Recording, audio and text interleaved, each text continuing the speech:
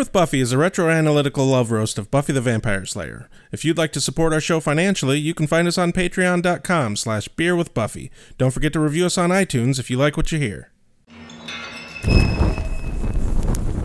I was told you were coming. The big bad is back. This time, I'm working on getting you clearance to come into the initiative. I've been thinking about the world. We're like vampires.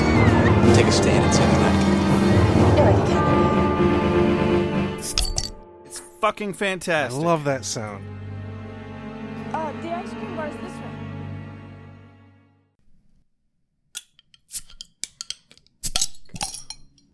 I struggled with that one a little bit. Top of the morning to you. Wrong accent. This is London Fog beer, not Irish beer. Oh, good day, mate. That's better. Actually, that's more Australian, Yeah. I want to say. It's still a little better. Hello. Or Did you say hello? No, I said hello. but that's close enough. Right. Or better yet, oi, fucker. Welcome to Beer with Buffy. I'm Rex. I'm Josh. I like that open more. Yeah, I approve. You know, really just starts off with exactly what you're going to be getting out of this. So anyway, today we are reviewing Season 4, Episode 12, A New Man. But first, we have messages. Yeah. Welcome to our next installment of Crystal Sam's Messages. Wait, no, I think that's the Wheel of Fortune theme. I can't use that. No. All right. To be fair, I don't think you were doing a very good job of it, so we're not going to get sued. On that note, we sorely need a new composer as well. If anybody's interested, if you're familiar with our podcast and our transition music, we really just need new transitional music. Our composers are busy doing other shit and Yes. they're not into the techno remix thing anymore. They're too cool for us, but we're still gonna compliment them at the end of every episode. Well, and Ben's mostly been focusing on his piano playing and classical music. Have you seen how long his hair is? He's clearly too cool for us. That's my story, and I'm sticking with it. Anyway, let's hear Crystal Sam's epic 3-part narrative to rival Tolkien's Lord of the Rings. Hi, Rex. Hi, Josh. I'm once again driving, but sitting in slow, crawling-ass traffic, which is mostly where I love to listen to your podcast. One of these days, I promise that I will actually stay home and listen to it and get drunk as fuck and then call. But if it makes you feel any better, you know, I go home and have of the booze probably a little too often because of my area of chosen work is horrifying and I need to drown out the horrors that I've watched all day. Yes, I was driving to the Midwest for the holiday with family, not to stalk you guys. You self-centered pieces of shit. In a completely opposite direction. I was driving specifically to Indiana, so not Michigan. But I'm probably familiar with a lot of the beers that you guys drink. Beer with Buffy. You guys actually used to talk about what beers you were drinking. Like, that should be a thing. Do that thing. Us fucking elder, millennial, hipster pieces of shit love our craft brews, and we love, you know, binge watching fucking 15-year-old goddamn TV shows on streaming services because we don't watch anything new because the world is horrible and we need that lovely comfort of living back 15 years ago. Damn, I got real dark. It's been a hell of a week. I don't know what to tell you. So, Sam was the most androgynous fucking name you could think of? Shit, Josh. I think that's the right one. I don't know, whatever. Fucking correct me. Fucking, I can think of other ones that are actually androgynous. River, come on now. River Phoenix, River Tam, I would be extremely honored if it would be River Tam, but I'm not that badass. I don't know how to handle a sword, which is a fucking shame. I'm ashamed of myself. As a good, proper Jewish girl should be. Hush is amazing. You guys had some really great trivia. That was fucking cool. The two guys that played the gentleman, by the way, one of them's like really well known for only being in SFX makeup. I can't remember which one it is because I'm driving and I'm not going to Google that shit. Anyway, I'm going to wrap this up before I fill up another fucking voicemail. Okay, so I missed some things, and now I'm home, and I am 3 shots in and most of a beer. So there you go. I'm finally drinking and calling.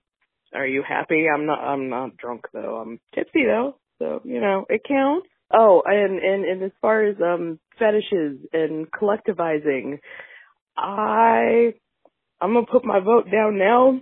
I do not want to be part of your brain fetish socialism. Politically, I'm there, but leave my fetishes out of it. That's my vote. You're fucking welcome. Bye. So, Crystal, you find yourself stuck in traffic, and who would you turn to but little old us? And you keep promising that you will drink of the booze. Luckily, you're on your way to Mordor, and it will, well, we know how this story ends. Yeah. And you made it, and you finally got your ass drunk, but we're going to touch on things in order. So as far as why we stopped talking about the beer we drink, this is a 2-part thing. So part 1 is we noticed a lot of podcasts focus way too much on the booze that they're drinking. Hey, today we're drinking this beer that nobody's ever heard of and nobody really cares about. Ah! And so that's a big part of it. Had Josh and I really thought this through when we started this, we would have probably come up with something else besides beer with Buffy. Yeah. Just because beer with blank is a very strong podcast trope. It is. Yeah, we would have, done our research. The other reason why we kind of stopped talking about our beer is we had kind of an unwritten rule for a while there where we only drink Guinness for the podcast because we had a handful of episodes in a row where particularly me got way too drunk. I tried to edit around it, guys, but see if you can pick out the episodes where we're a little too smashed by the end of the episode. It gets slow. That's my only hint. Yeah. A lot of craft brew beer is really high alcohol content. Guinness is only, 4.5 or something? Yeah, 4.6, I think. Which is still really high compared to other countries' beer. Yeah. Oh, yeah. I worked at a liquor store for a while, and this girl from somewhere in Europe, I don't remember where, basically, they thought it was really funny how we have light beer and not light beer. And they were like, what's the difference? And I was like, oh, well, the light beer is a lower alcohol content. And they're like, holy shit, the lower alcohol content is still higher than our normal alcohol content back home. And I was like, really? So we're just a bunch of flaming alcoholics is what you're saying. She was like, yes. Yes. That is correct. But anyway, on that note, today we're drinking London Fog by Shorts Brewery. It's the first time in a while that we've grabbed a new beer. We normally just drink Guinness or one of our other old go-tos like Fat Tire or... Yeah. So the description of London Fog is English-style brown ale brewed with Earl Grey tea, natural vanilla flavors, and lactose. Tea? Earl Grey. Hot. Yes. But the beer's cold. All right, tea Earl Grey, cold, in my ready room. Actually, put beer in it. Make it a brown ale. Number one in my ready room. New plan. We're no longer trekking through the stars. We are now officially a distillery. We're only making Earl Grey flavored beer. Beer, Earl Grey, hot. Fuck it. I must say, this is a very fucking good beer. Anyway, no, I just love doing the Picard voice. Also, Yeah. that show's coming out soon. It's going to be amazing. Okay. It's out right now. Like today? It aired yesterday. Excellent. We need to have a watch party. Indeed. Something about 15-year-old TV shows. I mean, I don't know how often you make a habit of it, Crystal, but this is the only 15 or... Oh, wait, no, I am watching West Wing and Charmed also. Yeah. So, yeah. Hey, cheers. God damn it, Crystal River Sam. I'm so sorry that I wasn't able to come up with a properly androgynous name for you. Mainly, you seem to be under the impression that I was trying. So, mistake number 1. Next tick mark on the list. You said something about being ashamed. You should be. You're a bad person and you should feel bad. Thank you for bringing up Doug Jones again. I think Amanda brought that up last week as well. Yes. And yeah, she mentioned that he was in things like Pan's Labyrinth and Hellboy. And yeah, I looked up his Wikipedia. He's in so much shit. He's currently in Star Trek Discovery as one of the main fucking characters. Oh, shit. Commander Saru. I watched the first episode of the Star Trek Discovery. I didn't like it. Yeah, I heard there's a rash of white males that don't like it. And That isn't why I didn't like it. Yeah, I was kind of thinking that the whole time. I'm like, it just doesn't feel like Star Trek. Exactly. Mainly, it was kind of they were doing this camera motion thing, and I was like, okay, I get it. They're in space. You're going to make me get motion sickness. Anyway, I'm holding out. I'm going to watch the rest, and I'll get back to you on how I feel about Star Trek Discovery, because I do love me some Star Treks. And, yeah, thank you for finally calling back drunk, because the rest of your voicemails, you were not nearly drunk enough, but to be fair, you were in traffic, so that is okay. Yes. And no, that doesn't make us happy that you're drunk now. That's not how this works, Crystal Sam. We don't get happy. Happy. We just continue to give you shit because that's what makes us happy. You're welcome. For the most part, yeah. Yeah. And you are keeping up your end of the bargain on owning this segment, though. Like, Yes. That being said, we're not going to be making a habit of doing a voicemail segment every week. That's too much. Yeah, and next, I don't really see what your problem is with socialism. We will assimilate your fetishes. Resistance is facultative. So that's a word I just looked up.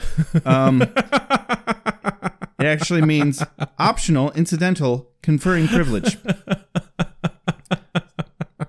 So there's that. Resistance is not futile. No means no. If you think about it, fetishes are facultative. I suppose you're right, Rex. Well, we'll assimilate it. That's the point here. You will be assimilated. We've assimilated you into this podcast already, and you didn't even know it. Yep. Time for a mom synopsis? Joshua! What are you doing, Joshua? Obviously, my transformation into a Fjarl demon has nearly come to fruition. Joshua, you know I don't know what that means. Rawr. What is a feral demon? It's a wild rawr. I thought having adult children was going to be easier, and you would make money and take care of me in my old age. Hey, having a Fjarl demon for an adult man-child is kind of a retirement plan in and of itself when you think about it. I don't think I like where this is going, Joshua. Yeah, this could get really dark if I wanted to go there. Are you threatening me, Joshua? So on today's episode of Buffy the Vampire Slayer... Wait, how would you take that as a threat if you don't know what a Fjarl demon is? I'm just poking holes in my own writing now. On today's episode of Buffy the Vampire Slayer, Giles is a man after my own heart. His urge to kill is rising based on the fact that he's literally been transformed into a demon by a man who used to be his best friend, but is now his bitterest enemy, and somehow Joss Whedon saw fit to write a prequel, retrospective, impossible, futuristic, thinly veiled metaphor of my own current work and social life 20 years ago. Because he's just that fucking genius. He has godlike foresight. That's all I'm saying. So it's Buffy's 19th birthday. Willow throws a surprise party. Giles is feeling insecure. And then later, he has this epiphany about something that he probably researched at another time, where this demon was about to rise. And he says, oh shit, we need to go take care of this demon. But he can't find Buffy because Riley has taken her to the initiative to meet Walsh, this time not as her professor, but as the leader of the initiative. And Giles goes to Walsh knowing that she's her new favorite professor, trying to find Buffy, and develops very quickly a newfound hatred for Maggie Walsh because she can be a bit abrasive. But not being able to find Buffy, he runs off and he finds Willow and Xander, and he says, come with me, we need to go make sure that this demon doesn't rise and kill it or something. They're like, oh, it's pretty clean in here. Must have been the initiative. And he's like, who? Because Buffy never told him about the initiative. And he's like, well, fuck it. Just leave. I'm not, if you don't want to tell me anything, just leave. And then Ethan shows up, gets him drunk, slips something in his drink, and ends up turning him into a Fiyarl demon where nobody can understand what he's saying, and he's running amok around the town. Amok, amok, amok, amok. Oh my God. Buffy and Riley are chasing him down, and the Scooby Gang thinks that this Fiyarl demon hurt or kidnapped Giles in some way, or worse yet, killed him. Giles ends up having to team up with an unlikely partner, Spikety Spike, in order to save his own ass. And it works out deliciously. They end up in a big fight. Buffy recognizes Giles' eyes. They force Ethan to change him back. Riley takes Ethan to jail. Buffy and Riley make sweet, sweet, crazy strong babies. Probably. I don't know.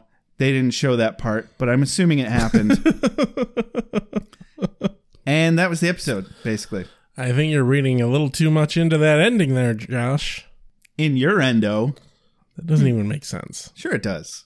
Ladies, gentlemen, spiny-headed looking creatures. As soon as the sun goes down, down, Vampire. as soon as the sun goes down, down, Vampire. competition is a beautiful thing. Moves here. Cold open to Buffy's dorm where Riley and her are making out on her bed. Yeah, and I was reading too much into it. No, they're actually, like, it's on the fucking screen. They have so much pent-up goddamn sexual tension, and they don't even have a good place to bang. You can't tell me that they did not keep that hotel room after Ethan was gone. Who would want to sleep in that hotel room? Magic fingers? Hey, when you're horny, you don't care. I care. I always care. Okay, if you say so. Anyway, Not that I would know. they expect no interruptions. And, you know, they immediately get interrupted because that's how the humor of this show works. Yeah. That's called subversion. Actually, at this point, it's called a running gag. Yeah. Because we see it coming a mile away. Subversion is supposed to go against your expectations, but now we're Exactly. expecting it. So fucking change it up, guys. Willow busts in the room, not Kool-Aid Man style, mind you. Just like Kramer style, actually. I think she was thinking about the Kool-Aid Man, but she had just watched an episode of Seinfeld, Yeah. and so she kind of jitterily skid into the room. Willow says that there's some sort of thing that came in through a window, and Riley's like, is it a vampire? And it's like, no, because it breathes fire. And it's gonna eat you, and it's bad. You need to follow me right away to the now in the emergency that is this. the most unbelievable part of this whole sequence here is there's no circumstances where Willow is this good of a fucking liar. Yeah. It has been very well pre-established that she cannot lie. But yeah, so Buffy, understandably, so she walks in, everybody's like, surprise! And it's, so only like an eighth of this group is the actual Scooby Gang. The rest of them are just complete fucking strangers to us. Oh, they all live in the same dorm, I guess. Yeah, I guess. I mean, it wouldn't be that. Hey, free cake, guys. I'm in. I don't know. The last time they invited a bunch of strangers to a party for Buffy, they all turned into fucking zombies. Right? So Well, these guys almost got stabbed in the fucking heart and shot with a crossbow. by Buffy, because why the fuck would you ever have a surprise party for the fucking Slayer? Yeah, seriously. And Giles even points that out in a moment. He's like, I wouldn't have gone with a surprise party. I think you have enough things jumping out at you. I love the concept of surprise parties. Okay, I love my birthday. sure. I would love to have a surprise party. I have never had a surprise party.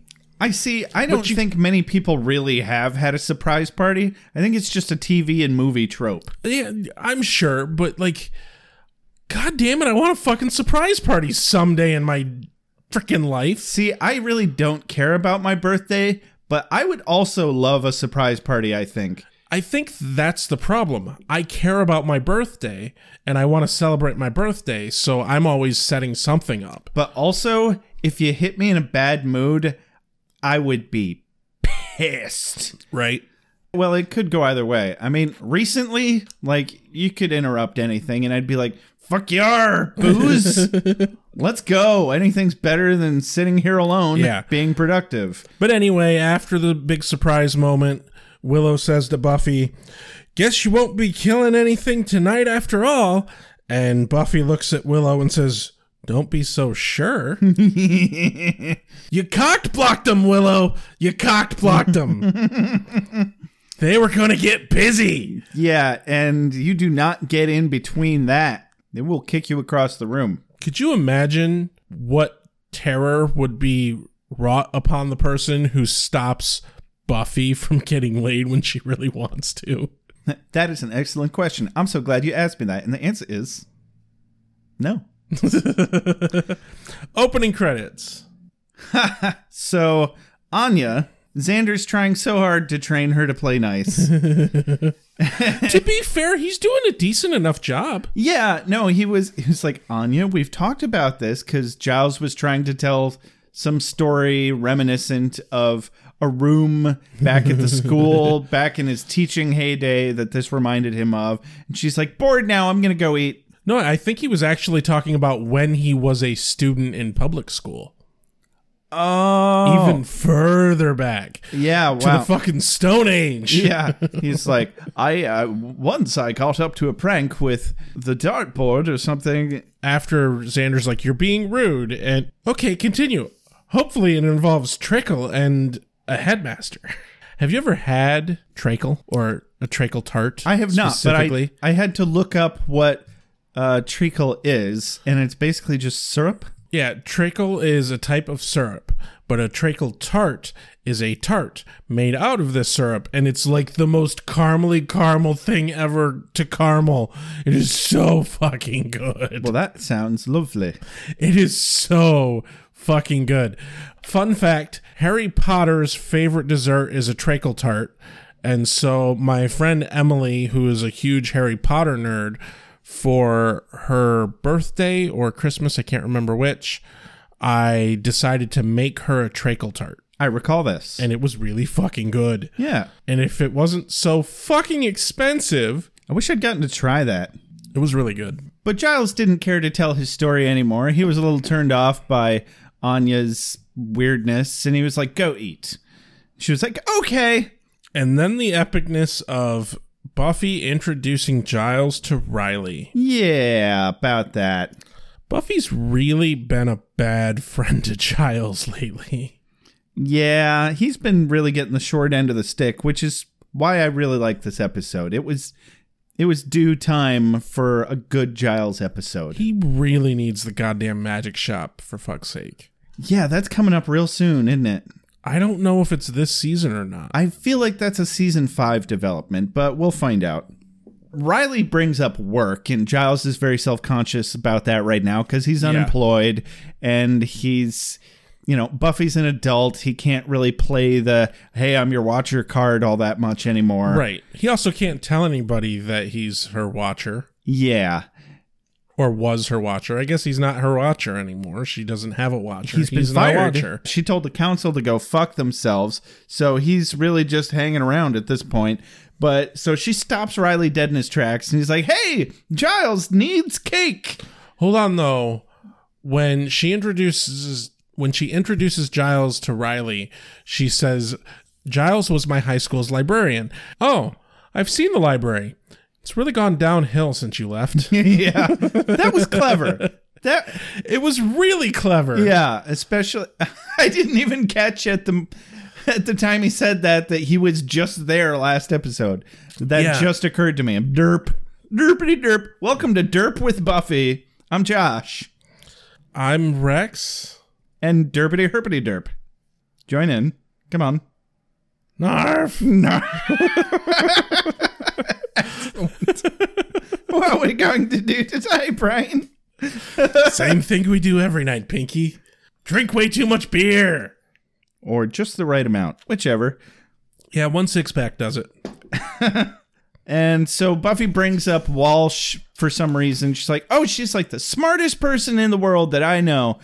And Giles is like, "Oh, well, maybe you should have invited her to the party." And she's like, "Oh, no, she's like 40. She doesn't want to hang out with a bunch of kids. She's got better things to do." And Riley comes back with perfect timing. He's like, "Here's your birthday cake." Because what could make you feel more emasculated and infantilized than birthday party anything? So, fun fact, Giles in this scene is 46. I was wondering about that. This episode aired in 2000, and he is 46. Anthony Stewart Head is 46, and he's the same age as the character canonically is. Yes, that's handy. Yeah, I thought they were differing, but they aren't. I was grateful to find that they were both born in 54. Okay, I wasn't sure. I felt like either the character was slightly younger than the actor, or vice versa. I couldn't remember. They are the same age, which is nice when that happens. But the idea now, as a man who's about to turn 36, hanging out with a bunch of fucking 19-year-olds. Fuck that. Yeah, that really sounds terrifying at the age of 46. Oh my God. Just a short bit ago, I was hanging out with a 24-year-old, and the whole fucking time I was thinking, what the fuck? This person is a child. Right?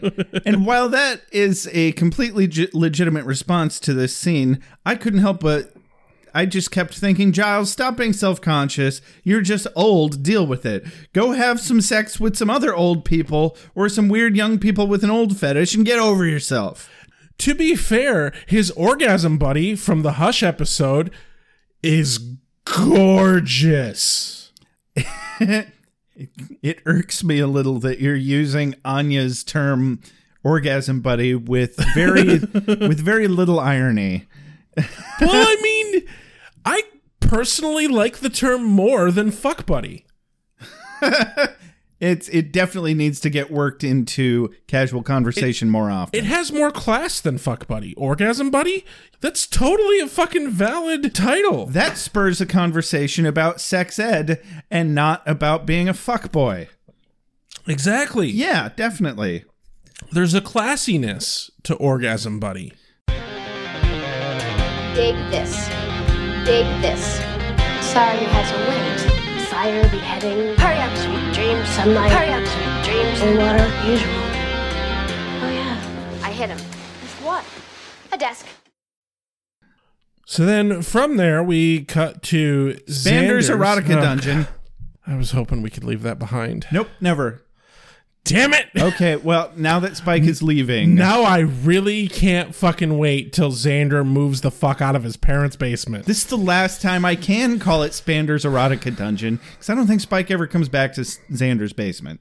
Right. So just let me have it. So yeah, Spike is moving out, and he's stealing stuff. So what? You're shocked and disappointed? I'm evil. That's just a good line. Good job, Ben, picking that out for the opening sequence. Thank you. Oh, you're right. That is in the opening sequence. Yeah. My favorite bit of this whole fucking scene, though, is Anya tries to give Spike Xander's lamp. And she's not necessarily wrong. She's like, oh, but it's traditional to give a gift to a friend who's moving. And Xander's like, but he's not a friend. We sure as hell don't give evil vampires my lamp. Right. But honestly, Xander, just get rid of the lamp. It's a piece of shit lamp. I can tell that. It's that same lamp that everybody goes to college with. It's very similar in quality to the lamp that is directly over your shoulder, Josh. Yeah, it's the one that you can walk into Walmart or IKEA and walk out with without paying for it, and they'll offer you more of them. To be fair, the one that I have that's very similar to that was $16. But no, I think Anya just has a lamp kink. Giving away Xander's lamps makes her very horny. Anyway, I would only accept that if she tries to give away a lamp in any other future instance. Fair enough. I will take that wager, and we shall see. So something. The subject comes around to Buffy. Spike is, for some reason, kind of sad that Buffy's not there to see him off. Oh, Xander was like, all right, now I'm going to kick your ass. Don't make me get Buffy. And he's like, oh, yeah, where is the Slayer? Anyway, she didn't want to come say bye. But no, Xander's like, no, she is dealing with someone who's actually scary. Still scary. Yeah, he loves poking at that because he knows Spike's insecure about that. And cut to Walsh. Walsh. In Walsh's office, we discover that Professor Walsh is mistaken. Yeah. No, Rex has not suddenly developed a lisp. No, it's just a really good pun because Walsh is like, we thought you were a myth. And Buffy says, oh, you must have been myth-taken. Marriage is what brings us together. My favorite part is that nobody responds to her pun at all. It's just taken in stride. Well, they're far too left-brained folk. Oh, yeah, that's fair. They're like, you said the word wrong, Buffy. Did you know you said the word wrong? But yeah, so apparently Buffy is on the way of getting clearance by the government to be able to talk to and enter the initiative and all that shit. And yeah, why not mix mystical powers and government spending and weapons and shit and technology?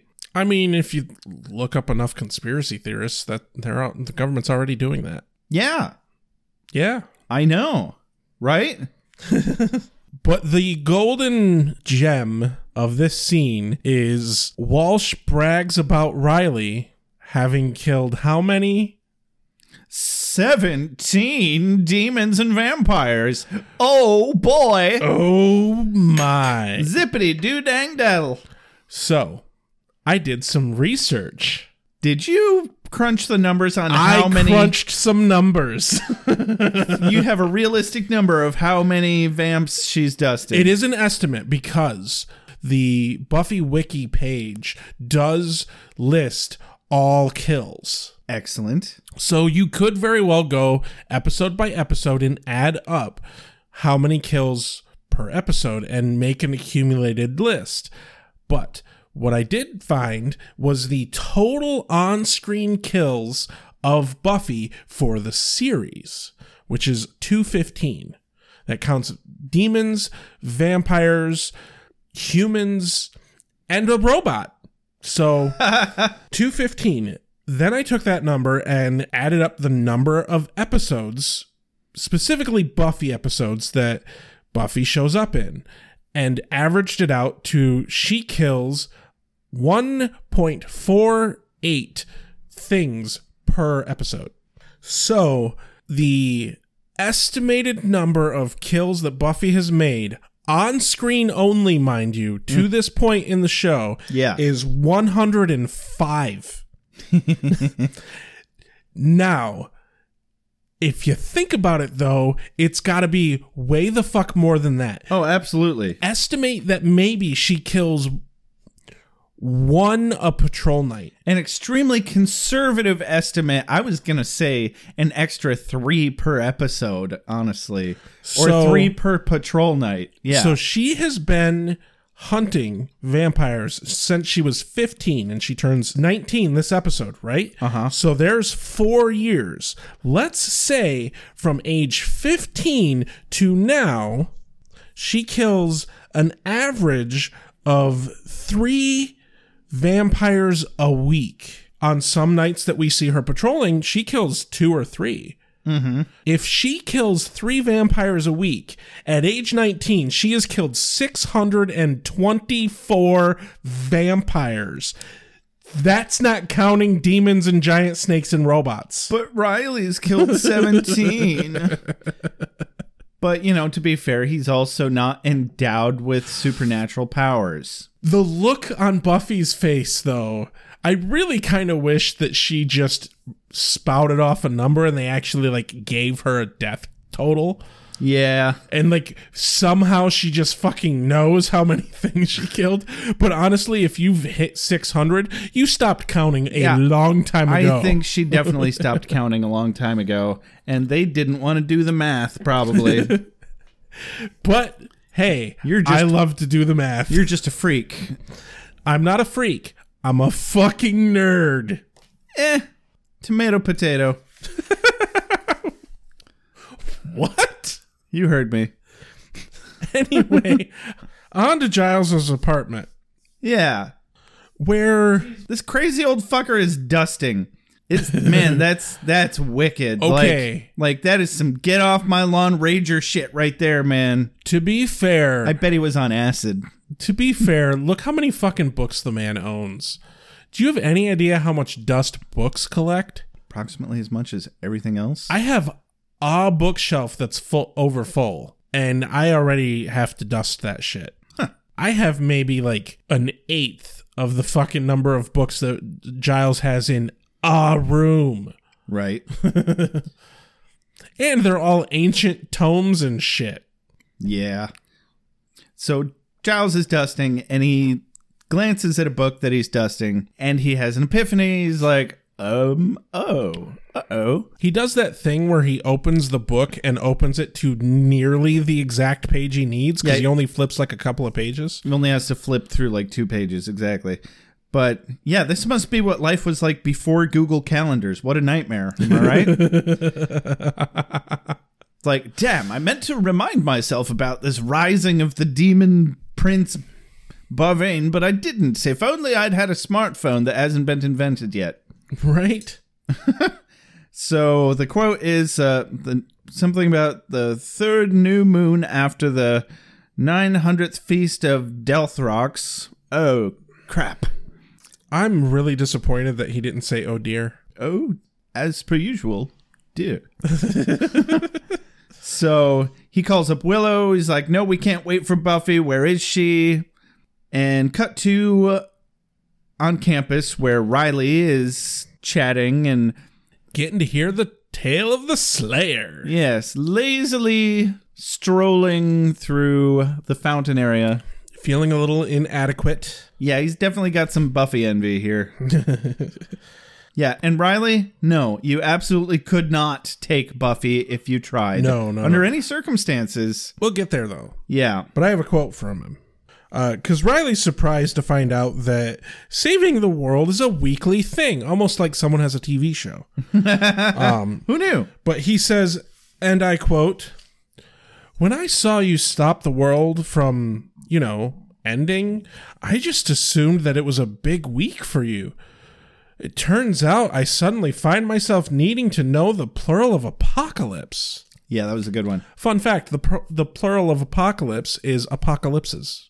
Huh, that's boring. Yeah. It's not apocalypse? No. I prefer apocalypse. Apocalypse.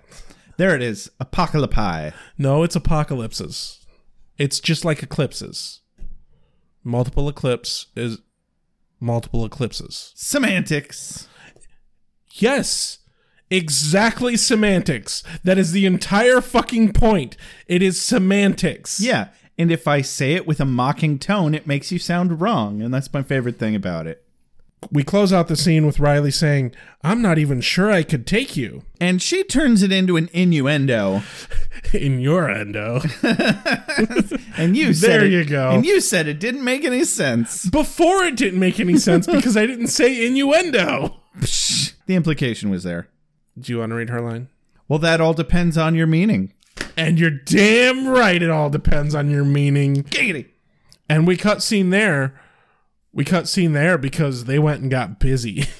Because that wasn't so much an innuendo as an invitation. Doing the dirty thing. I don't know. I got nothing. How does it go? Brown chicken, brown cow? Brown chicken, brown cow. There we go. Let's get it on. I've lost my mojo. No. Sorry.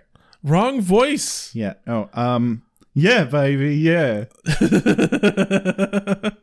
And you're what? Shocked and disappointed? I'm evil. You should know better than to tempt the fate that fates that. Well, that was pathetic. You should know better than to tempt the fate that fates that. There's a lot more than that. Yeah, fantastic day. Birds singing, squirrels making lots of rotten little squirrels. Cut to Walsh's office, where I actually, with this scene, had forgotten that Giles didn't know anything about the initiative and didn't know that Riley was part of the initiative. And I was really fucking confused at how this scene played out because, like, it made no fucking sense to me. Yeah, she doesn't know that he's Buffy's watcher, or what a watcher is for that matter. He doesn't have a clue that she's part of this underground commando thing. Exactly. Let alone the leader of it. So I thought that actually made this scene intriguing because it just had that extra layer of he doesn't know that she knows that Buffy is who she is, and she doesn't know that he knows that Buffy is who she is, but they do know these things about each other, and they're butting heads immediately, and this is fantastic. Well, and see, that's the thing, though, is I did not realize at the time of viewing the scene that Giles didn't know. So this scene was mainly lost on you. Yeah, that's unfortunate. Like, it was just like, what the fuck are they being such dicks? Yeah. Yeah. Like, holy shit. Like, I expect Walsh to be a mean, cruel person, but damn.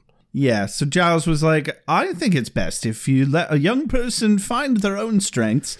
If you lead a child by the hand, then they'll never find their own footing. And Walsh says, and if it's true about hiking, ergo, it must be true about life. And I'm like, ouch.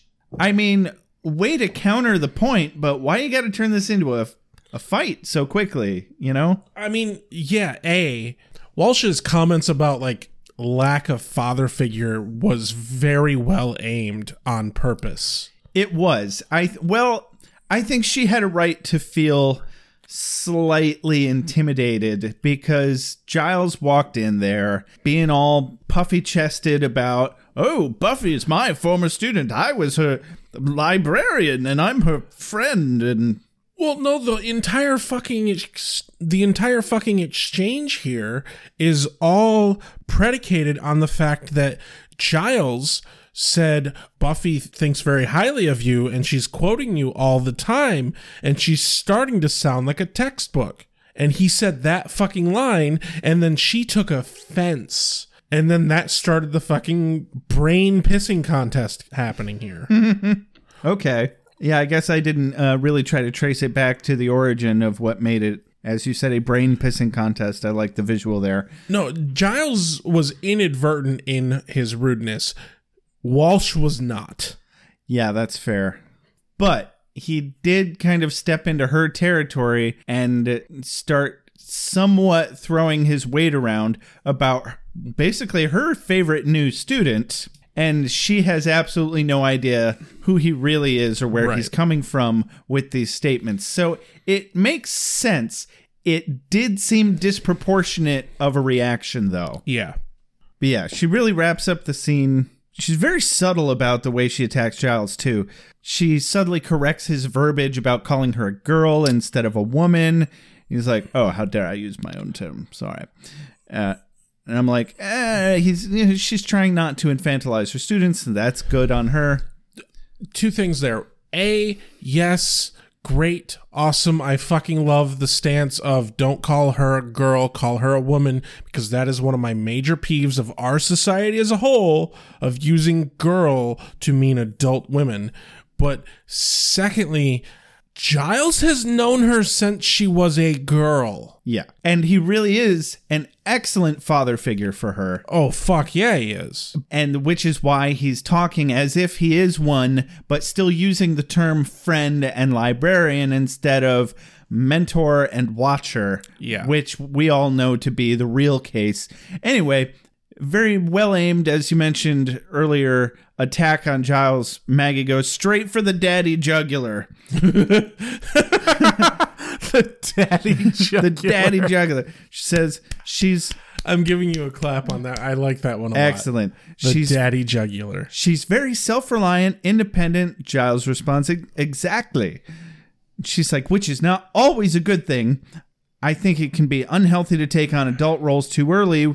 What I suspect I'm seeing is a reaction to the absence of a male role model. And he's like, oh, how dare you? You can't. I mean, you can't. They're both right. Yeah. She did have an absence of a male role model, but it wasn't Giles. It wasn't Giles. It was her father. Yeah. Giles did an impressive job of stepping into that role. Absolutely. And yeah, of course she took on way too many adult fucking responsibilities. She got, quote, blessed as the Slayer at age fucking 15. You know, here's the world on your fucking shoulders. Time to do a jig. Yeah. It was fun to watch Giles go from Giles just trying to get some nominal information and help Buffy by, you know, having a nice conversation with somebody she looks up to, and seeing that instant transition of him being like, all right, it's on. This just became a rivalry. The response that he gives, I thought was lackluster and not up to par of what I think Giles is fully capable of. He could have done better. She overreacted. It was still fun, I thought. Next scene. Cut to the graveyard at night as Giles, Xander, and Willow are checking out a crypt. Duh, Scoobs. That is not what I expected you to say. I was thinking you were going to say the crypt. Oh. Because you know they're in a crypt. Well, that's more fun. Yeah. Duh, crypt. Because we haven't seen the prawns in a while. Way too long. Way too long. It's been a minute. So Xander, Giles, and Willow are bickering. I forget about what. It doesn't really matter. Let's go kill a goddamn demon. Yep, they go in, and the place is too clean. Dun dun dun. Willow drops the bomb. She's like, oh, it must have been the initiative. Yeah, they must have cleaned this up days ago. And Giles is like, what? Who? Who? Where? What are you talking about? Twat? Come again? Twat, you say? I couldn't hear you. Let me figure it out. Oh, that is such an old, awful joke. I'm almost sorry. You're never as sorry as you really should be. I know. That's why I'm highly inappropriate. Here to make you laugh while you're at work. When you're really self-conscious about it, you're welcome. This is when Giles learns that the initiative is a thing. Riley is of the initiative, and everybody knows except him. Yeah, even Spike, and that's the one that really sets off Giles. And, you know, I think he's right in that count. Like, Spike knows and Giles doesn't. What the fuck? and maybe Professor Walsh. Professor Walsh! That fishwife! I don't know what that means, but that sounds really vulgar. Right! Can we get a weigh in? Because I just don't want to Google it right now. Yeah, please. Somebody tell us what the fuck is a fishwife? I feel like I should be offended on Maggie Walsh's behalf. Right? Her fish half. But my favorite part about this whole thing... Does it mean she's a mermaid? I'm just imagining her flopping around.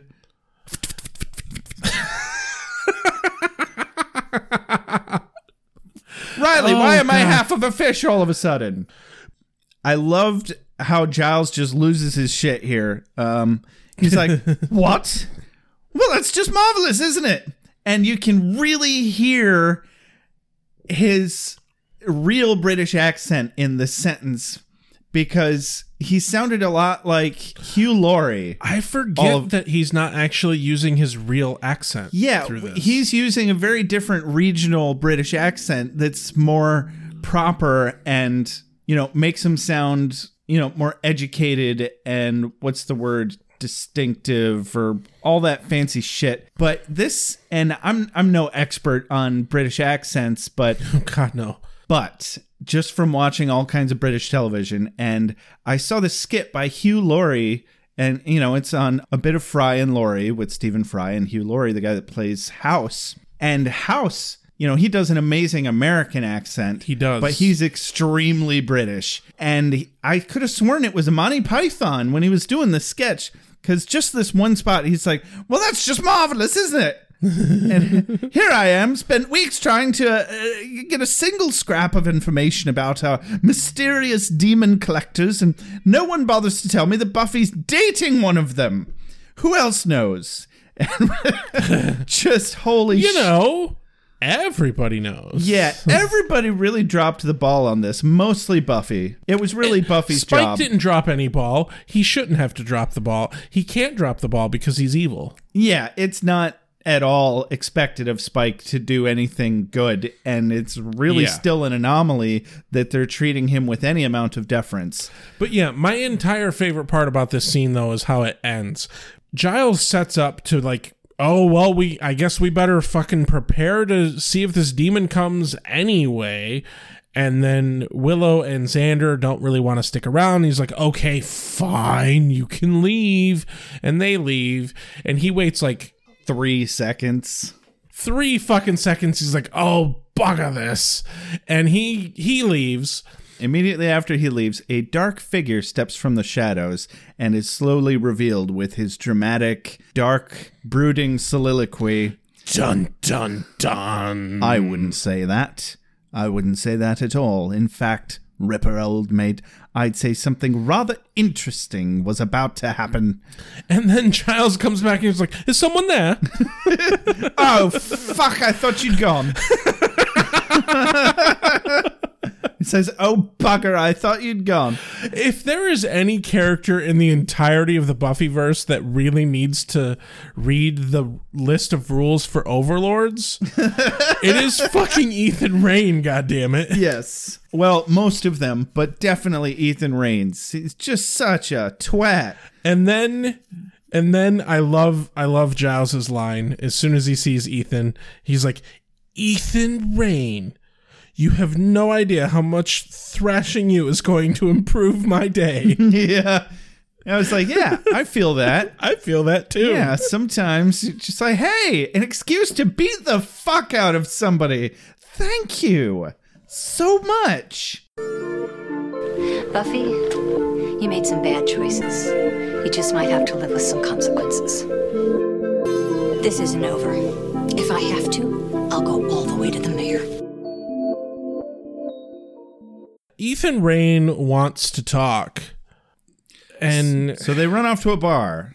Yeah. Oh yeah, no. So Giles starts like, he's like, I'm gonna fuck you up. And Ethan's like, no, but if you fuck me up, I can't tell you everything that I need to tell you. And he's like, start talking. And so they go to the bar, and the bar scene opens with Ethan chimes in with, brilliant. Now, isn't this more fun than kicking my ass? No. Yeah, and Giles spends this whole scene looking like he's chewing his cud. Yeah. While Ethan waxes cryptically about something scaring off the demons. And so Ethan starts telling Giles about how there's some thing affecting demons, and they're getting all scared and angry, and there's someone on the wing. There's something thing. On the wing. So have you seen the meme for the Oxford comma versus the Walken comma versus the Shatner comma? Of course I have. My favorite thing is just that there's a comma after every word for Shatner. Exactly. There's something on the wing. So yeah, Ethan is telling Giles about some weird thing going on in the world of demons, and they're afraid of it, and it's killing demons, and it's this big unbalancing effect. Throwing off the balance of the underworld. He said something about the number 314. Yep. I didn't really catch what exactly he was saying. That's all he says. They're afraid of something they call 314. Yeah. And I was like, wait, that's not Spike's designation by them. He's like 97 or 17 or... Well, he's like Hostile 17 or some shit. Yeah. Anyway, so I was really surprised that Giles was willing to drink alcohol around Ethan. Yeah. I think he's just at a point where he's like, you know what? My life sucks. Fuck this. As we see in the next scene when we cut back to the bar. But first cut to the sparring gym or wherever the fuck Buffy and Riley are. Oh, this makes me so happy. So they're working out all that sexy frustration on each other. They're sparring, and Riley's like, don't hold back. I won't hold back. Oh, Riley. Because they end up in this hold position that's really just a hug. Riley, it doesn't fucking matter one bit if you hold back, but we all need Buffy to hold back. Otherwise, you are going to fucking die. Which may or may not be a problem later. I don't know. We'll see. We'll see.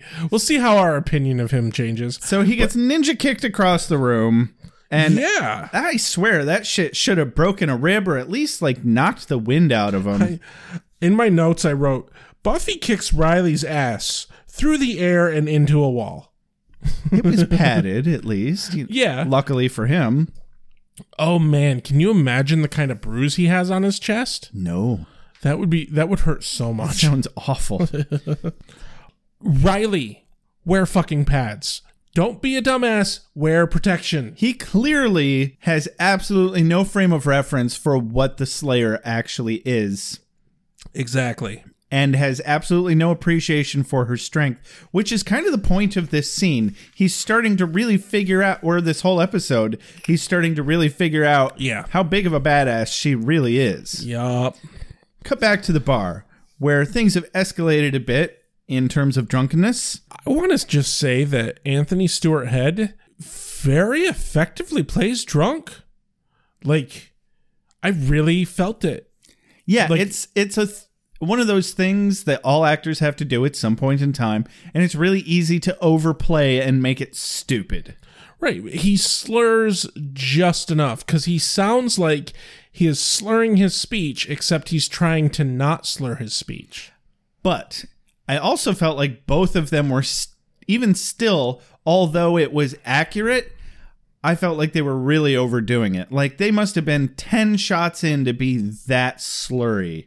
I suspect that Giles was, in fact, that fucking drunk. That's entirely possible, because he's pretty depressed, and we know, as established in previous episodes, he will hit the bottle from time to time. Yeah, Ethan's being a fucking creeper, and he's like, oh, you're rather attractive. Here's my number. Why didn't you give me a call later? Ethan, rule number 1, Ethan. Rule number 1, your waitress does not want to sleep with you. Douche. Yeah, Giles is over here spilling the fucking beans about the initiative and Maggie Walsh, and it's like, dude, like, okay, you really have no loyalty to them, but I would still, not divulge all of this information freely to one of your worst enemies right now. At the very least, you don't want your enemies to know what you know. Knowledge is fucking power. That is correct. I really enjoyed the gag that comes up here. Giles is like, the world has passed us by. Someone snuck in and left us a couple of has-beens in our place. This initiative, I mean, the methods may be causing problems, but they're getting the job done. Where am I, an unemployed librarian with a tendency to get knocked on the head? Well, Ethan replies, we won't have to worry about that anymore now, mate. When you went to the loo, I slipped in a small pellet of poison in your drink. You'll be dead in an hour. I love the dramatic... The pause, yeah. Dramatic music rises. Dun, dun, dun. Just kidding.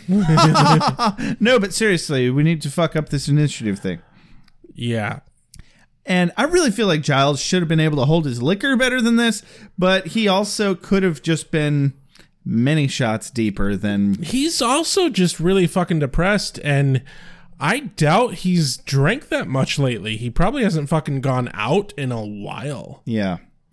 And then we got fucking Ethan over here trying really hard to appeal to his past with Ripper and there being sorcerers and creatures of the night and to magic and blah, blah, blah. And it's like, you're just such a transparently manipulative little dip. Like, the only reason he's even giving you the time of day right now is because he's lonely. Yeah. Then we cut to Tara's room. Speaking of lonely... They're not lonely. They have each other. Oh, right. The viewers or the listeners cannot see my eyebrows dancing at the moment. No. Do we need to come up with a sound effect for your eyebrow waggle? I just did. So, listeners, anytime you hear that noise, that is Josh waggling his eyebrows. So that's Willow and Tara trying to raise a rose and rip its petals off and destroy them because it'll be beautiful. Gently pluck. I'm sorry. They're trying to gently pluck the petals, and I did like how, like, Willow is like, let's do this, let's go, and Tara's like, what are we going to do? Do what? So they're trying to float the rose, and they do. And then all of a sudden it just goes fucking whack-a-doodle-doo and flies all over the place and then lands back in their little magic circle. Smoking. And the petals are missing. Yeah. And as Tara says, well, it worked. Kinda. Mm-hmm. Kind of. I'm dating. I'm having serious dating with a werewolf, and I'm studying witchcraft and killing vampires. It's like a drug. Cut back to Giles' apartment. The next day, the morning after. Giles is a very special kind of hungover. You have to be a special kind of hungover to be able to do the walk of shame in your own house. I can comfortably say I don't think I've ever been that hungover. But he's staggering down the stairs where he has a mirror on the landing of his steps. I think that's an odd place for a mirror. He sees himself in the mirror. He's a demon now. Yeah, and then he starts accidentally breaking absolutely fucking everything. He punches a hole in the wall without trying. Crushes the phone, tries to put his shirt on, rips it in half, and then he just throws a blanket over himself, and he doesn't say anything about who he's running off to find, but I assumed he was going to go to Buffy's house. Or wait, no, because he wouldn't go to Buffy's house because he knows she's living in her dorm, and he wouldn't go straight to campus. Right. So, okay. But he runs out the door and rips the door off its hinges accidentally. Yep. Which that makes so much goddamn sense, because if he all of a sudden had such a ridiculous influx of strength, he would not be able to understand how to handle that. Yeah, no, I thought it was a great take on what if you suddenly became a demon. Like, demons have this super demon strength. That's why the Slayer needs to be superhuman strength. Especially Fiyarl demons, apparently. They're super fucking strong by nature. Yeah. That's like their job, man. Yeah. Plus mucus. Cut to breakfast, where Buffy and Willow, specifically Buffy, are talking the merits of various breakfast foods. She likes pancakes because they're stackable, but she likes waffles because you can fill them with stuff. Are you a waffle or a pancake man, Josh? God, I love both. It's so hard to choose. I mean, she's absolutely right. You know, I think I would have to go with waffles, but pancakes are so much easier to make. They are.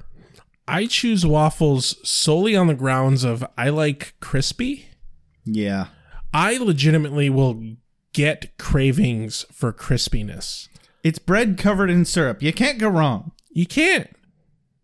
Buffy noticed that Willow didn't come home last night either, and Willow promptly lies to Buffy. Like, she's very lie-y in this episode. Yeah. Lying her face off about where she was. She didn't lie about the rose thing. She just omitted that Tara was there. Which, why is she... That makes no sense to me. It's not like Buffy would be like, oh, you having a gay mance? No, she'd be like, that's great that you made a friend. Exactly. And it's a friend with a mutual fucking interest, for fuck's sake. Absolutely. Buffy would be so happy for her, I think. But yeah, Willow suggests that there was some sort of like background interference, dark energy interference with her spell, and that's why it went all haywire. Even though they didn't really hint at that in the previous scene. Yeah, I can't figure out what they're trying to chalk this up to or where they were really going with it. It felt a lot like a red herring. Yeah. But I guess that they were trying to imply that the magic that Ethan used to turn Giles into a demon like permeated the area that is Sunnydale with black art magic, and that might have affected things somehow, shape, or form. Sure. But it doesn't, to me, seem like the spell involved would have been big enough. It doesn't really track, but it gives Buffy and the Scooby Gang something to latch on to without figuring everything out too quickly. Exactly. So Buffy's like, oh, I should tell Giles, or maybe Professor Walsh. And Willow, to her good nature, sticks up for Giles and is like, no, maybe you should talk to Giles. And because Giles has been feeling very out of the loop lately, and like, you need to be a better friend to Giles. Yeah, and Buffy promises that she'll make it up to him tomorrow, right after she spends the rest of the day hanging out with Riley. Yeah. Willow's response here. And she said, oh, yeah, I forgot. That's what you always do on the days when the Earth rotates. That was also one of my quotes. So, it's a good line. It's a good line. Cut back to Xander's erotica dungeon. It's not Spander's erotica dungeon anymore. Right? Makes me sad. No more Spike. Hold on. What's the Xander-Anya coupling name? Zanya? I think it would have to be Zanya. Yeah, because Ander does not work. Anander or Ander, Anyander. Yeah. I would have to go with Zanya. Zanya. Like lasagna. Lasagna. I could go for some Zanya. Wow.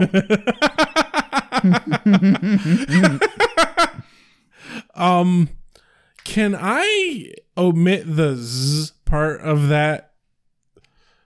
Because I don't want any Xander. I really don't want any Nicholas Brendan. No, in fact, straight for Nicholas Brendan. You have to get through Nicholas Brendan to get to Emma Caulfield. How are you going to do it? What's your game plan? A sniper rifle? Oh, that's a bit dark, I think. Wow. Yeah. That was Are you throwing out death threats here on Beer with Buffy? No, I don't know what you're talking about. Moving on. We're going to edit that out. Everything's fine. I'm not editing that out.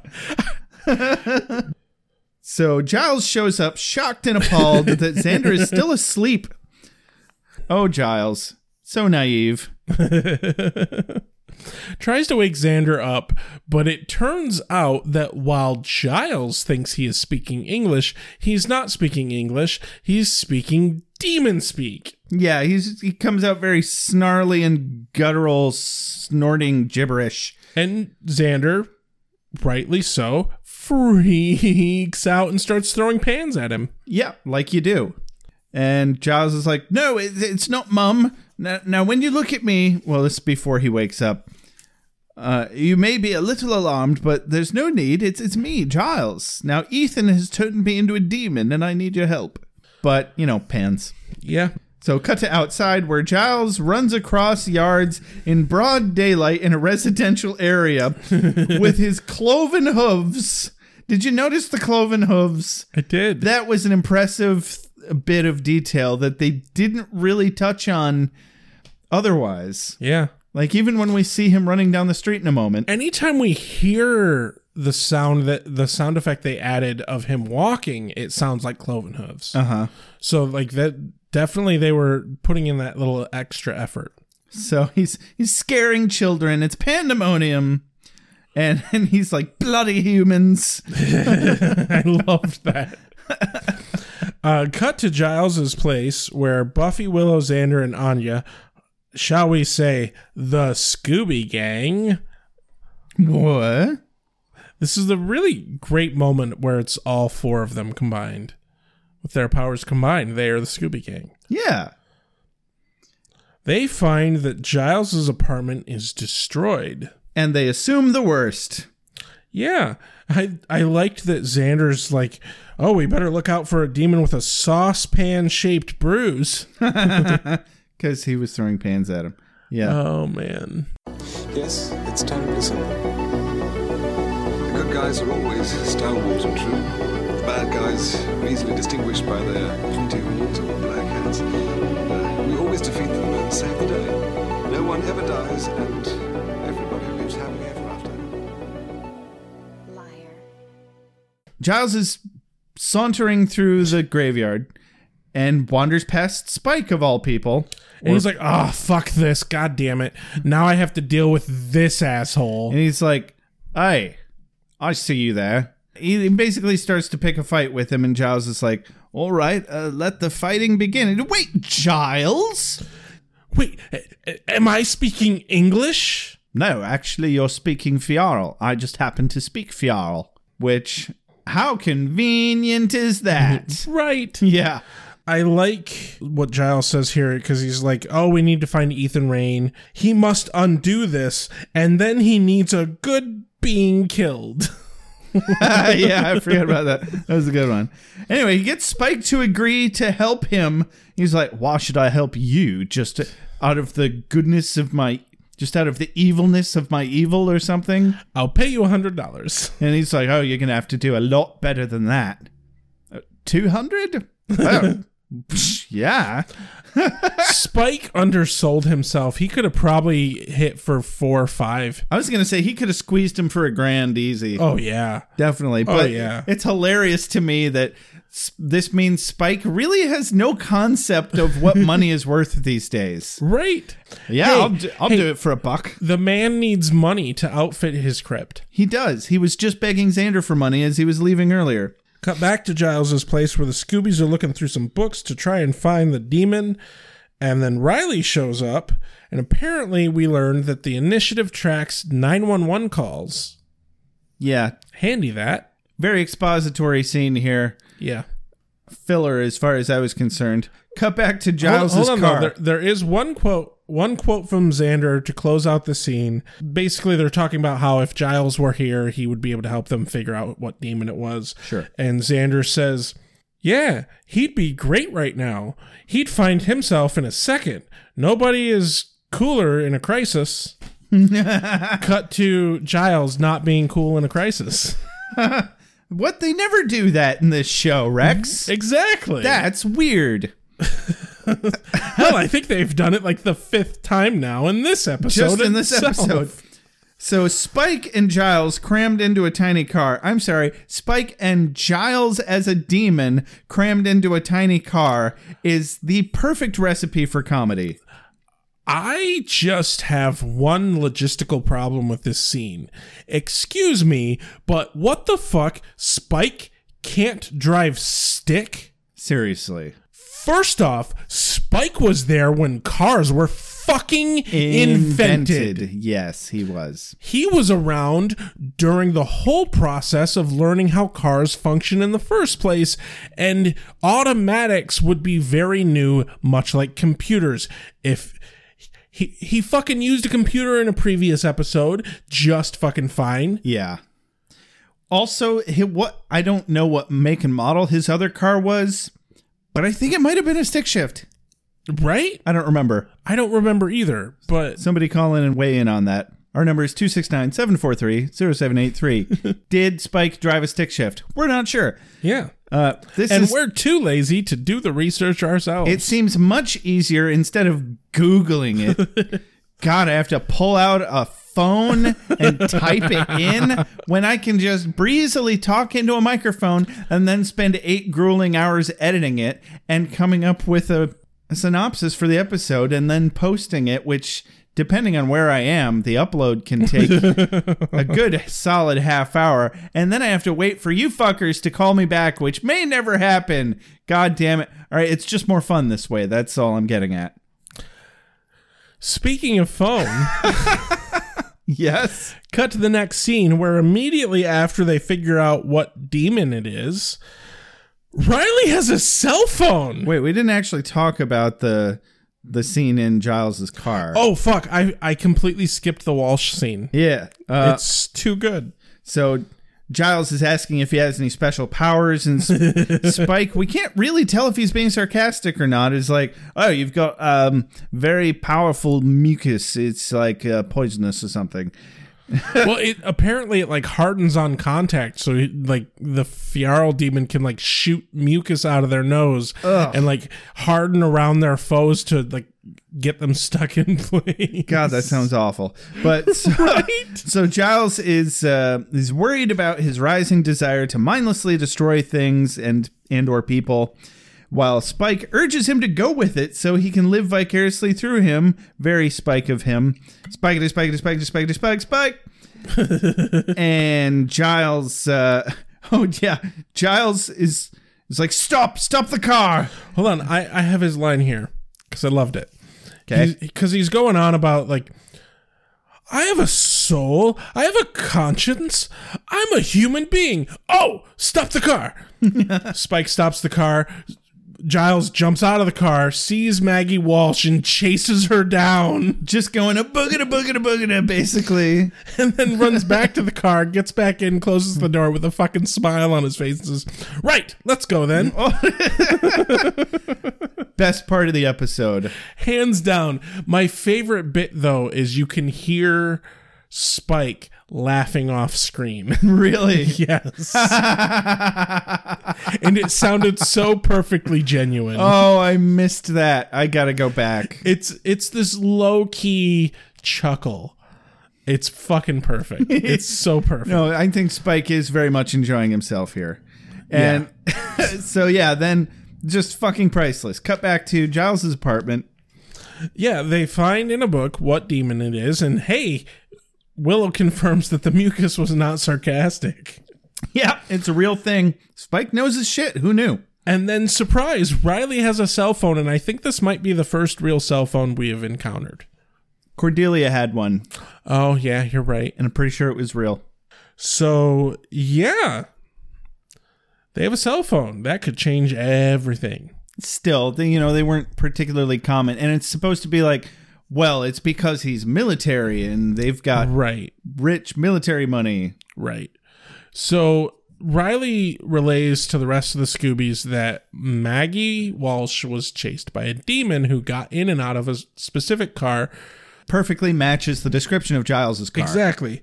Xander says, why would a demon steal a car? And then Anya rightly replies with, why would a demon steal that car? Yeah. Why would anyone steal that car? I wouldn't. But they figure out that Fiyarl demons can be killed with a silver weapon. Yep. Buffy grabs a supposedly silver letter opener from Giles's desk.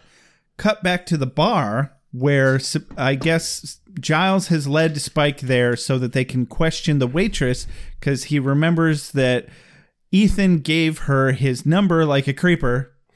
I love how he describes them. Spike says, 2 chaps like English like me, but less attractive. Yeah, that was epic. And she's totally into Spike. Oh, yeah. Of course she is. Who isn't? Yeah. But she's like, oh, no, I took one look at where he was staying, and I was like, fuck that rat's nest. I'm sorry, but that is not why she turned him down.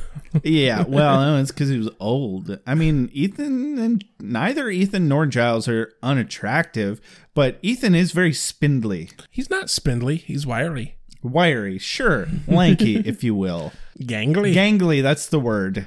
Wow. So anyway, Spike squeezes out of the waitress very quickly, giggity, that Ethan is staying at this shitty motel not that far away. Cut to the magic shop where Buffy kicks in the door and Riley's like, you didn't really need to do that. I have a fucking key for that door. She's like, oh, oops. Noted. Next time. And she finds a receipt immediately tracing back to Ethan. He's like, I don't even know what we're looking for. She's like, I do. And then Riley very, very mistakenly thinks that he's going to not take Buffy along on this little venture. And let me say, Riley, you are horribly, horribly, horribly mistaken, because I dare say she is not the tag-along friend. You are the fucking tag-along. You don't get to pull rank on the Slayer asshat. You're not running this operation anymore. Nope. She's the big guns, and you're along for the ride. They say young people don't learn anything in high school nowadays, but I've learned to be afraid.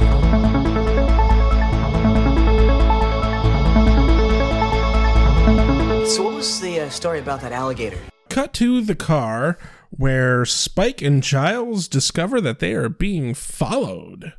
By Hummers. Back before Hummers were consumer marketable and smaller. Yeah, actual Hummers, not douchey Hummers. They're like a fucking car and a half width. Uh-huh. They're fucking huge. Real Hummers are fucking huge. Obviously, like, you see it and that's like, that is a military fucking vehicle. Right? That could run over my car and keep going and then go, huh, what was that?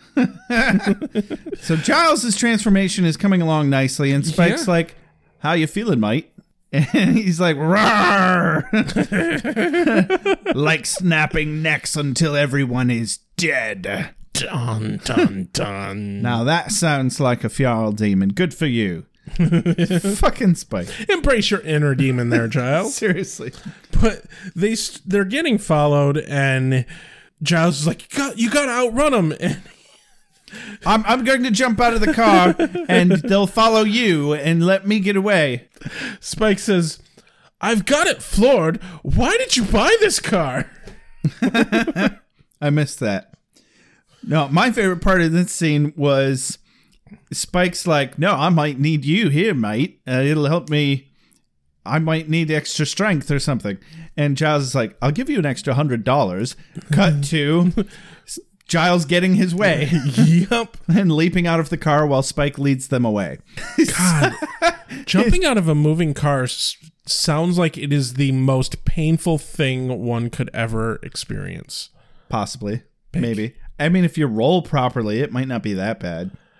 Oh, I can't imagine it being good in any way, shape, or form. But, you know, with his super demon strength. I mean, obviously, yeah, he's fucking fine. Yeah.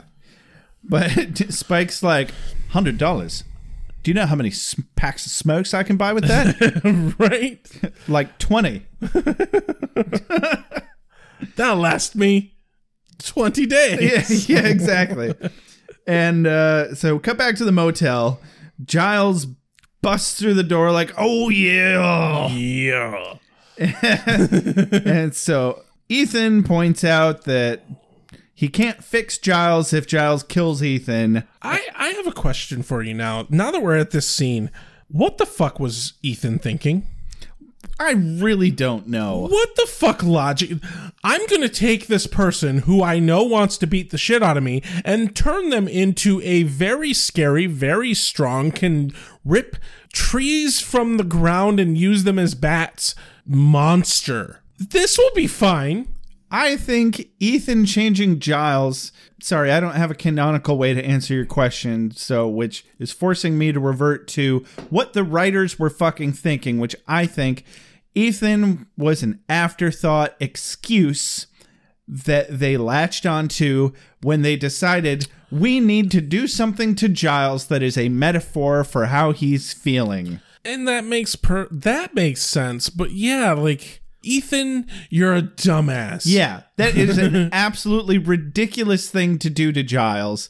I don't know if he thought that he was going to get killed by either the Initiative or Buffy immediately, right? Because he's a demon and he can't talk to people. I guess. But yeah, Giles is throwing Ethan around, and then Buffy and Riley busts in the door, or rather come in the door because they can't bust through a door that's already been busted through. Yeah, I mean, they're not a large glass pitcher of Kool-Aid after all. Right.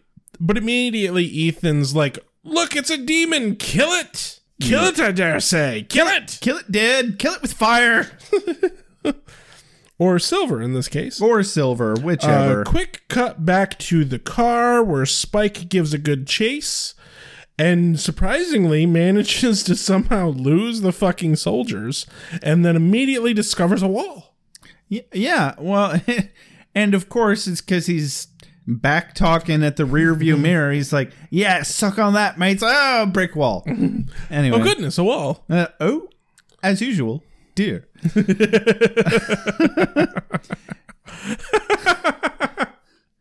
Cut back to the hotel room where there's some fighting going on. Riley's fighting Ethan while Buffy fights Giles, and Buffy gets Giles straddled and stabs him right in the fucking chest with the letter opener. And immediately recognizes Giles's eyes. Aw, it's so special. And she's like, oh my god, it's Giles. And she's like, are you hurt? And he's like, no, I'm fine, really. Actually, I feel quite all right. It was weird. I was like, wait, can she suddenly understand what he's saying?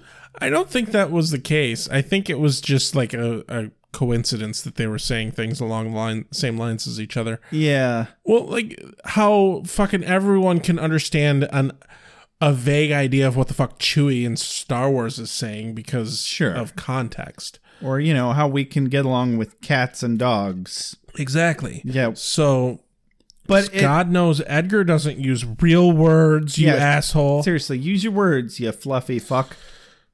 But yeah, Buffy's like, is this thing real silver? Yeah, apparently not real silver. No, apparently not. And then Ethan's last line of the episode that I wrote down was, I've really got to learn just to do the damage and get out of town. It's the staying in gloat that gets me every time. You think? Derp. So Giles is looking at himself in the mirror and he's wearing one of Ethan's shirts. And I swear to God, Ethan shops at Magicians R Us.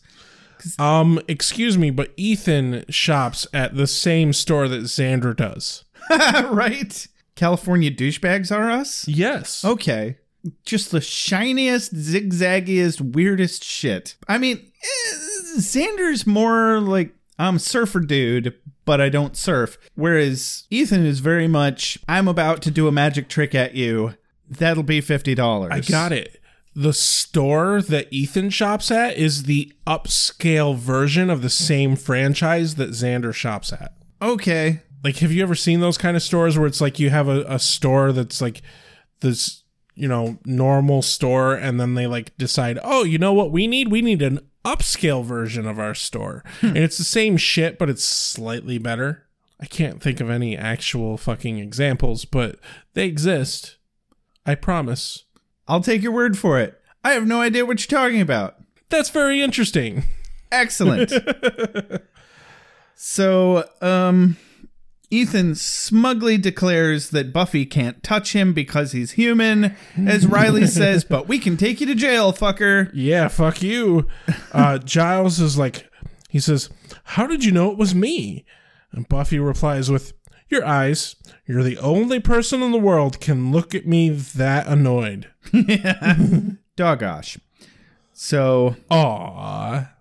Turns out Riley loves authoritative women. which is very nice.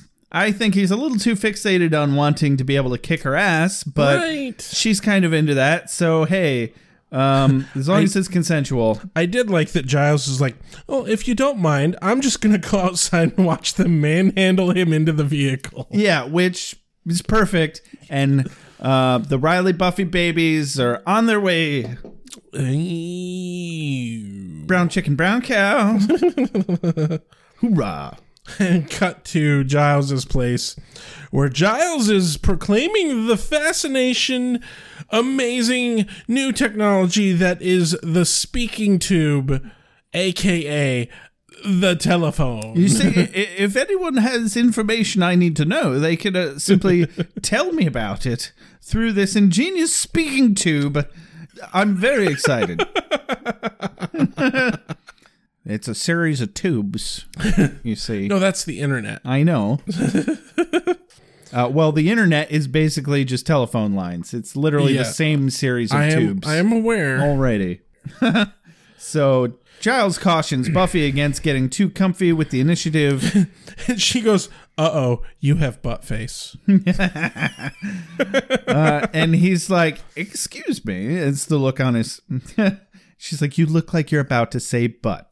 And then he does. Yes. But this initiative, I'm a little concerned. Ethan's not exactly a reliable source, but I'm not sure that he's wrong about them. Yeah. And then we cut to the initiative where Walsh is chewing Riley out for the fact that Buffy being there just completely negates the rules. Yeah. But essentially she's giving Riley the same spiel that Giles just gave to Buffy. Yeah. Like, you need to be careful. I kind of liked, though, that when Walsh is like, oh, so just she comes into the picture and the rules just go out the window, and his response is, yeah. Basically. I mean, yeah. She's a completely other level entity that we have not been able to, as of yet, take into account. And Riley is confident that Buffy is going to work out. And Walsh is like, yeah, I think you're right. And then immediately goes into a secret fucking room that we discover is room 314. Yeah, 2 sets of super secret doors, mind you. Right? Super secret That's doors. How we know that it's fucking important. Yeah. Thank you very much. Gur-arg. Fucking arg. Is this for me? I must be ready. I need my strength. Give me more! Night, I shall walk in the earth. Hold on. You've got something in your eye. How'd you feel about the episode, Rex? It was good. I found it entertaining, but really that got nothing out of it. It was like cotton candy. Yeah. I enjoyed that we got a pseudo buddy cop moment between, or it was more like buddy bad guys with Spike and Giles. And Giles needed the adventure. Yes. Absolutely. Other than that, like you said, I couldn't really give a fuck about this episode, but I did find it memorable. I even referenced this a long time ago on another episode of... You did? Yeah. I was like, isn't there an episode of Buffy the Vampire Slayer where Giles gets turned into a demon? And you were like, yeah, that sounds familiar. Well, here we are. It happened. If you're binging the show, give us a call at 269-743-0783 and remind me which episode I said that on, because I'm probably never going to listen back through this whole series contiguously, and it's a lot of shit to sift through. If anybody wants to get to work on a Beer with Buffy wiki, that'd be great. Oh, God, please.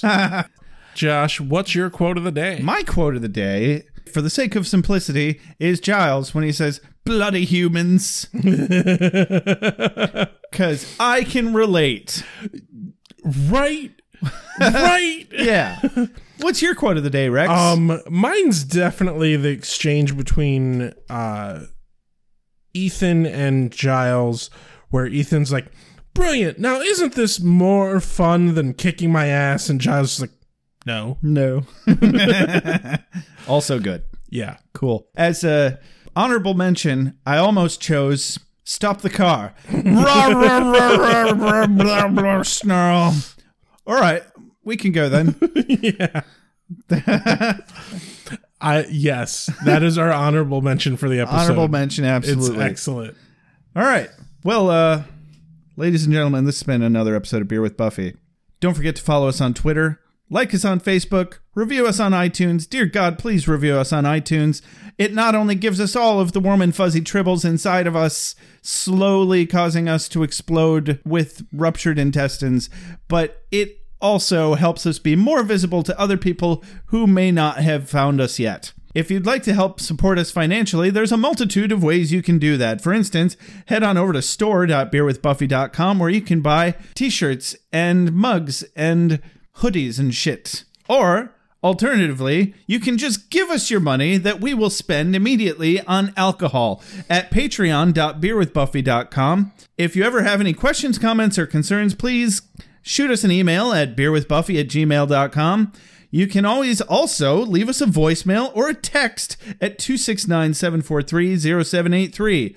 As always, a grandiose thank you to Benjamin Alexander and Reggie Page for all of our closing, opening, and transitional music. By the way, we're on the market for a new composer because both of them are no longer part of this podcast, but we are still using their music. This has been Beer with Buffy. I'm Josh. I'm Rex. I'm way too drunk from this beer. Good shit, though. Good shit. Very good shit. Number one in my ready room. Tea, Earl Grey, hot with beer. Number one, ticket number two. Just make it beer with Earl Grey, tea, hot or cold. I don't care. Get me drunk. This is the voyage of the Star Trek Enterprise to Captain Picard's liver, directly into my liver. You lily-livered bunch of pricks. Why can't you people just leave me alone? Go ahead. I'm a watcher. I haven't the skill. Oh, come on. By appealing to your common sense. Werewolves, incubi, succubi, everything you've ever dreaded was under your bed but told yourself couldn't be by the light of day. One girl in all the world. Common sense. One girl in all the world. It was a bit, British, wasn't it?